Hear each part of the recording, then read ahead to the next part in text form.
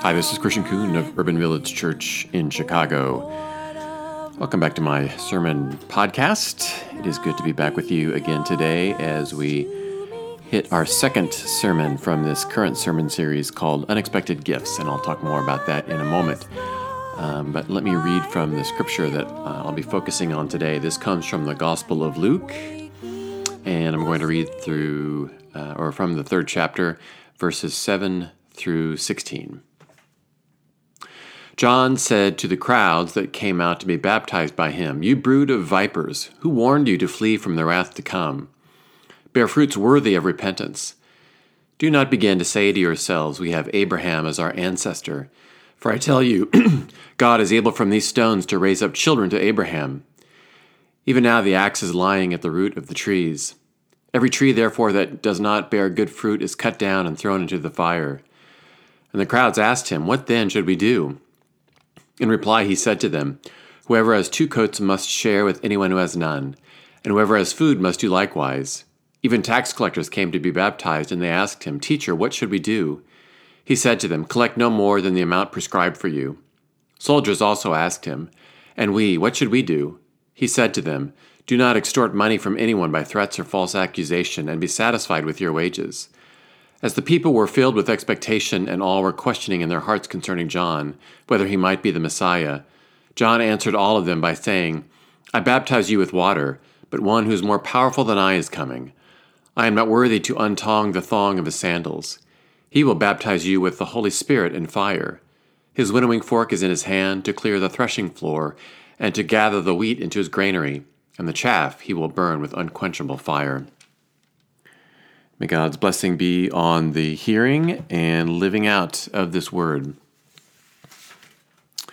So from time to time, here in our household, my wife and I, run short on cash. And from time to time, even though we are more and more living in a cashless society, sometimes you need cash. And so if you don't have any, and maybe you don't have time to stop off at the ATM, if you have children, you know that sometimes they have piggy banks, and sometimes those piggy banks have cash in them and or coins from maybe birthday money or other ways that maybe from their allowance or from babysitting or whatever. So I don't think I'm alone on this because I've asked other parents if they do the same thing. So if you need some cash, it's urgent, and you go into their room and maybe you take $5, $10, and you say to yourself, be sure I will give it back. I will pay them back. Maybe I'll even throw in an extra buck in interest. This will be a good learning lesson for interest. So you do it. You take a little bit of money, and the thinking is you will pay them back. And I don't know if people feel bad about that. Maybe they feel like it's ever so slightly unethical, or maybe when parents do this, they may justify to themselves, "Oh, all the things I bought this child, they probably owe me, so maybe I'm just paying myself back." So you go through all these, or at least I go through some of these things in my own mind, and I'd like to think the vast majority of the time I do pay them back. But it's just kind of interesting, the thought process that one may go through when taking some money from your kids. So I thought about that as I was thinking and reflecting on the scripture passage and on the focus of the sermon this week, and that is the question, what do we do, or how should we respond when we don't have enough? Or maybe a better way to say it is, how should we respond when we don't think that we have enough? So I noted earlier that we started a sermon series last week called Unexpected Gifts, God's Transforming Values. So during this Advent season, we're looking at this time of the year through the lens of what has been called transforming values. And that is a series of values that were developed by an organization here in the Chicago area called Crossroads. A couple of years ago, we went through an anti-racism audit, so really looking at who we were as a church, everything from the songs we sing to the sermons we preach to our leadership structures to our staff, everything to see, are we either consciously or unconsciously set up in a way that gives primary value to whiteness. And so we had Crossroads come in and really work with us on this. And Crossroads introduced us to what they call transforming values, looking at what in the white world, as they deem that, is a value versus what is a value perhaps that we should be working toward. So last week we talked about either or thinking versus both and thinking. And today I want to talk about two different values. One is having a scarcity worldview, and the other is having an abundant worldview. So all of these different values, we believe, are also very Christian and integrate very nicely into how we perceive the gospel and what we believe the gospel proclaims. So before we look at this passage from Luke, let me just give a little bit of definition about these two different worldviews, scarcity versus abundance. Scarcity reflects a thought that you only have finite resources, and that becomes the excuse for limiting things. It creates an environment where people have knee-jerk reactions of we don't have money for that. No becomes the automatic answer to innovation. No becomes the automatic answer to anti-oppression, liberation. And so it's hard to be mission-focused when the default setting is no, because we don't feel like we have enough. Now compare that to the abundant worldview that uses resources responsibly and generously. So that operates from a premise of we have an abundance. We have an abundance of resources. We have an abundance of power. And so then if you believe that, then questions about how to use resources shift. Not that you're not judicious about how you use your resources, but you also realize we are operating first and foremost from abundance. We have more than we realize.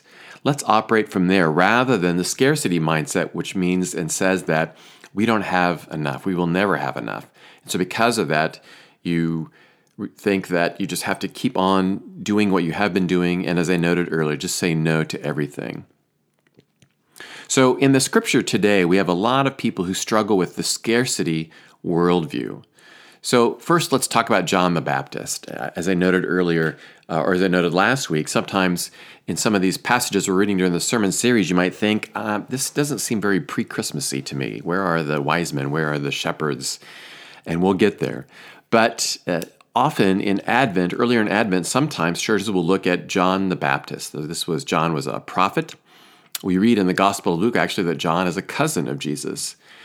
John the Baptist says it like he sees it. He is blunt. Sometimes other passages in the scriptures describe his attire and eating habits. The Gospel of Matthew says that John wore clothing of camel's hair with a leather belt around his waist, and his food was locusts and wild honey. John is that guest who may crash the party, and people are murmuring to themselves, who invited this guy? If you look at creche sets, you see the lovely Mary and Joseph and all the different characters. I Googled, I cannot find a John the Baptist figure to put in the creche set.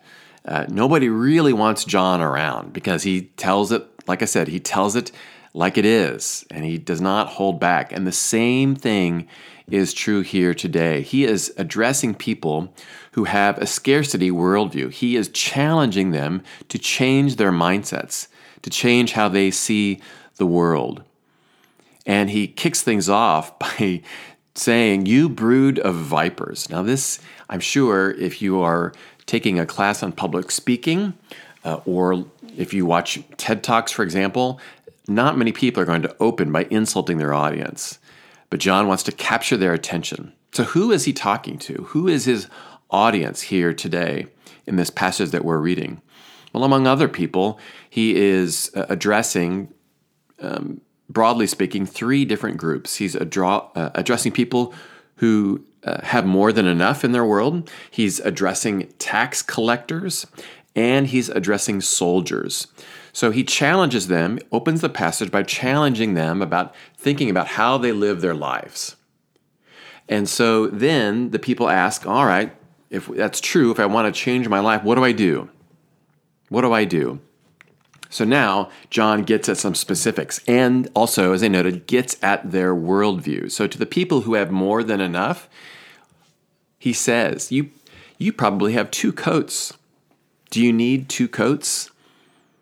And he encourages them to give one away. We spend a lot of our time and energy focusing on what we don't have rather than taking stock of what we do have. We live into this mindset of scarcity. Christmas sets ourselves up for that. Wish list things. What do I have in my life that I need or that I want? And so John is really encouraging, challenging listeners here. All right, take stock of what you have. You probably have more than you realize. So he's addressing people who may have this scarcity worldview, who may have 2 coats in this case and think to themselves, maybe I need a third. And instead he says, you have more than enough. You have more than you realize. Give one of those away. John also addresses tax collectors.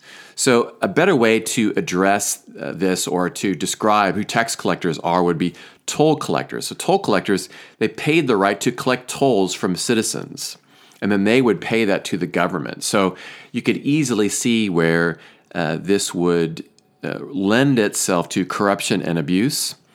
So, for example, if he needed to pay the government a certain amount of money to collect tolls, they would then add some fees to that in order to pocket some of that too. So John is telling the tax collectors, you have more than enough. You are operating out of a scarcity worldview, thinking that you do not have enough. And he says the same thing to the soldiers. And these were probably not Roman soldiers, but instead local mercenaries, maybe hired by the tax collectors. So it could be extortion. These are extortionists. That's what some of the scholars say. So here, John is saying to them, think about the power that you have. You may think that you don't have enough power in your life and you need to continually grab more. So again, he's challenging the way that they see the world out of scarcity. I don't have enough money. I don't have enough things. I don't have enough power. These are the 3 groups that John is addressing. And so he's challenging them and telling them, you actually have more than you realize. And so if you come out of this with a scarcity worldview, you think that I need to hoard, that I need to extort, that I need to corrupt. And so John is saying the exact same thing to the people here in this scenario, and I believe John is speaking to us today. When we think to ourselves or reflect on our own lives, am I operating out of a scarcity worldview or out of an abundant worldview? Do I constantly think I don't have enough of, and then name whatever it is? Or do I have more than I realize? Sometimes it concerns me with this whole notion of America first, and sometimes this administration's policies seems to come out of very much a scarcity worldview, saying we need to hoard, we need to turn inward because what we have is not enough, and so we need to just pile up all of our different resources. So one example of how this is playing out, this is happening just in recent weeks. So you may not have heard something that's called the public charge. And these are people who need extra assistance in their lives, like temporary assistance for needy families. So there's been a proposed rule that is being brought up by the current administration that would make it harder for documented immigrants to get green cards if they have received public assistance. So, for example, under the current policy, immigration officers can deny green cards if an applicant has used cash aid like TANF, or temporary assistance for needy families, or if they have used supplemental security income, which helps the elderly and the disabled who have little to no income. So this current administration wants to expand that and go even further to say if you have ever received money from Medicaid, if you've ever received food stamps, if you've ever received Section 8 housing assistance, if you've ever used a Medicare low-income subsidy for prescription drugs, if you have used any of these things, they want to deny your ability to get a green card. So what's happening is immigrants who are here, documented immigrants who are here and want to apply for a green card, they have to make the decision, do I apply for a green card or do I apply in order to get subsidies for prescription drugs, for example? Do you see what's happening here? This administration is thinking out of a scarcity mindset. We only have so much in our resources. We don't have enough to give to these people. And so they were trying to penalize people in order to make use of resources that are available. But they want to continually winnow out the people who they don't believe should be here. And this kind of mindset, this is what happens when we have this scarcity mindset. We keep thinking that we don't have enough. And so because of that, we hoard and we withdraw and we limit what can be given to others. And this is not who God is. God is in the abundance business. God is not in the scarcity business. Do we ever think that we would call God one who is scarce or that gives scarce resources? No. We see this in the passage. Did you note one of the verses says, God is able, John says, God is able from these stones to raise up children to Abraham. God is even able from stones to bring resources to light. When it seems like there is nothing, this is what the passage says, when it seems like there is nothing, God produces something. God is abundant. And that should be our worldview if we are followers of Christ, not having the mindset like the people in this passage. Well, I don't think I'll have enough resources. I don't think I have enough power. I don't think I have enough wealth. Instead, we take a step back and reflect and realize we probably have much more than we realize. And so hopefully that makes us take stock of that and then maybe to see how we use our resources differently. Summer of 2017, we produced some videos. This was at the time of Pride Month. And we highlighted some individuals from Urban Village. And the whole theme of this video series was God is proud of you. And one of the people that we highlighted is a woman named LV who goes to our Hyde Park Woodlawn site. So they're very short, about 1 minute videos about these individuals. LV is gay. And so it talked about who she is and how she found Urban Village. So we posted this video on our Facebook page, in addition to some other videos. So I think we probably knew that maybe people would comment in harmful ways, but we were taken aback, particularly by the comments that were coming through or at the bottom of LV's video. So somebody named Gabe commented right out of the box, and his first sentence was, "The times of great apostasy are upon us." And then Gabe continued to say everything that was wrong with LV in this video. Somebody named Rory chimes in and is affirming what Gabe is saying and quoting the Bible out of context. Gabe jumps back in and warns people who follow this church, meaning Urban Village. And then Gabe starts tagging others to essentially pile on. Gabe tags somebody named Joe. Gabe tags somebody named Terrence, and wanting them to join in too. And Joe obliges. He chimes in. This is June 27th, 2017. Mostly negative comments. Can you imagine then that night, if LV is looking at this, what is she thinking? No doubt she has been struggling her whole life with this. She finds a context where she is affirmed and welcomed. And yet, we can imagine that these voices tell her that maybe there is a scarcity of goodness in the world. Maybe there is not enough kindness.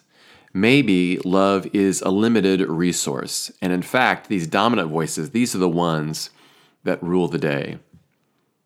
But then, the next day, the stones start crying out. Emily, Lena, Drew, Jacqueline, Josh, Brandy, Carolyn, Jovan, Katie, Larry, Vania, Stephen, Rico, Mary, Jessica, Tammy, Joel, Danny, Brittany, Laura, Ben, Katie, Grant, Liz, Tim, Jarrell, and Macy. All of these people start responding to those who were critical the day before. And they did not engage with those who were critical. What they did was just time after time after time giving testimony to the impact that LV had on their lives, testifying to the fruit that they see in LV's life, so that LV and others would know, indeed, there is abundance of goodness in the world. There is not a scarcity of goodness in the world. One after that list of people who all testified to LV's goodness, Joe, who I mentioned earlier, interrupted and started having his say. But then Michelle, Aaron, Greg, John, Felix, Brandon, Bonnie, and Brett continued to chime in too and saying, this is who LV is in my life. Here's one example. Bonnie said this, LV, I am so thankful that God made you who you are. Your exuberance in worship, your strength and energy in community and constant service has only continually drawn us closer to Christ. And Bonnie continued on in that way. Abundance won the day, friends. There are times in our society and in our life when we believe instead it's scarcity. People say that there is not enough, There aren't enough resources. There's not enough to go around. There's not enough love. There's not enough kindness. There's not enough gentleness. There's not enough fruits of the Spirit. And it wears on us when we have that worldview, that we realize, we look at the world and say, this is the way it is. But the God that I believe in is a God of abundance. The God that I believe in says these stones can cry out and will cry out. And that is what we are about. That is what we are trying to convey in this sermon series, to go from a scarcity mindset that says we have to hold on and say no, and instead an abundant mindset to say, we believe in a God who gives more than we realize. Let us reflect on that and let us change our worldview to allow other voices, to allow other ways of being, to allow other testimonies and witnesses to form who we are. That's the abundance mindset. And so when we go through our lives and we feel like, wow, I'm short, I don't quite have enough, and so we may try to raid little places that we think have more than enough or have resources, instead to take a step back and say, actually, I may have more than I realize. Thanks be to God for that abundance. Amen. Well, friends, thank you for listening to the podcast. I'll be back next week with a shortened sermon. We're doing a Christmas pageant at our worship location, but I will be sharing a few words, and so that will be next week. And so until then, you can reach out to me, Christian@urbanvillagechurch.org, or my website, christiankuhn.com, and I'm happy to respond to you in that way. And so until the next time, friends, may the peace of Christ be with you. First in my heart, great God of heaven, my treasure.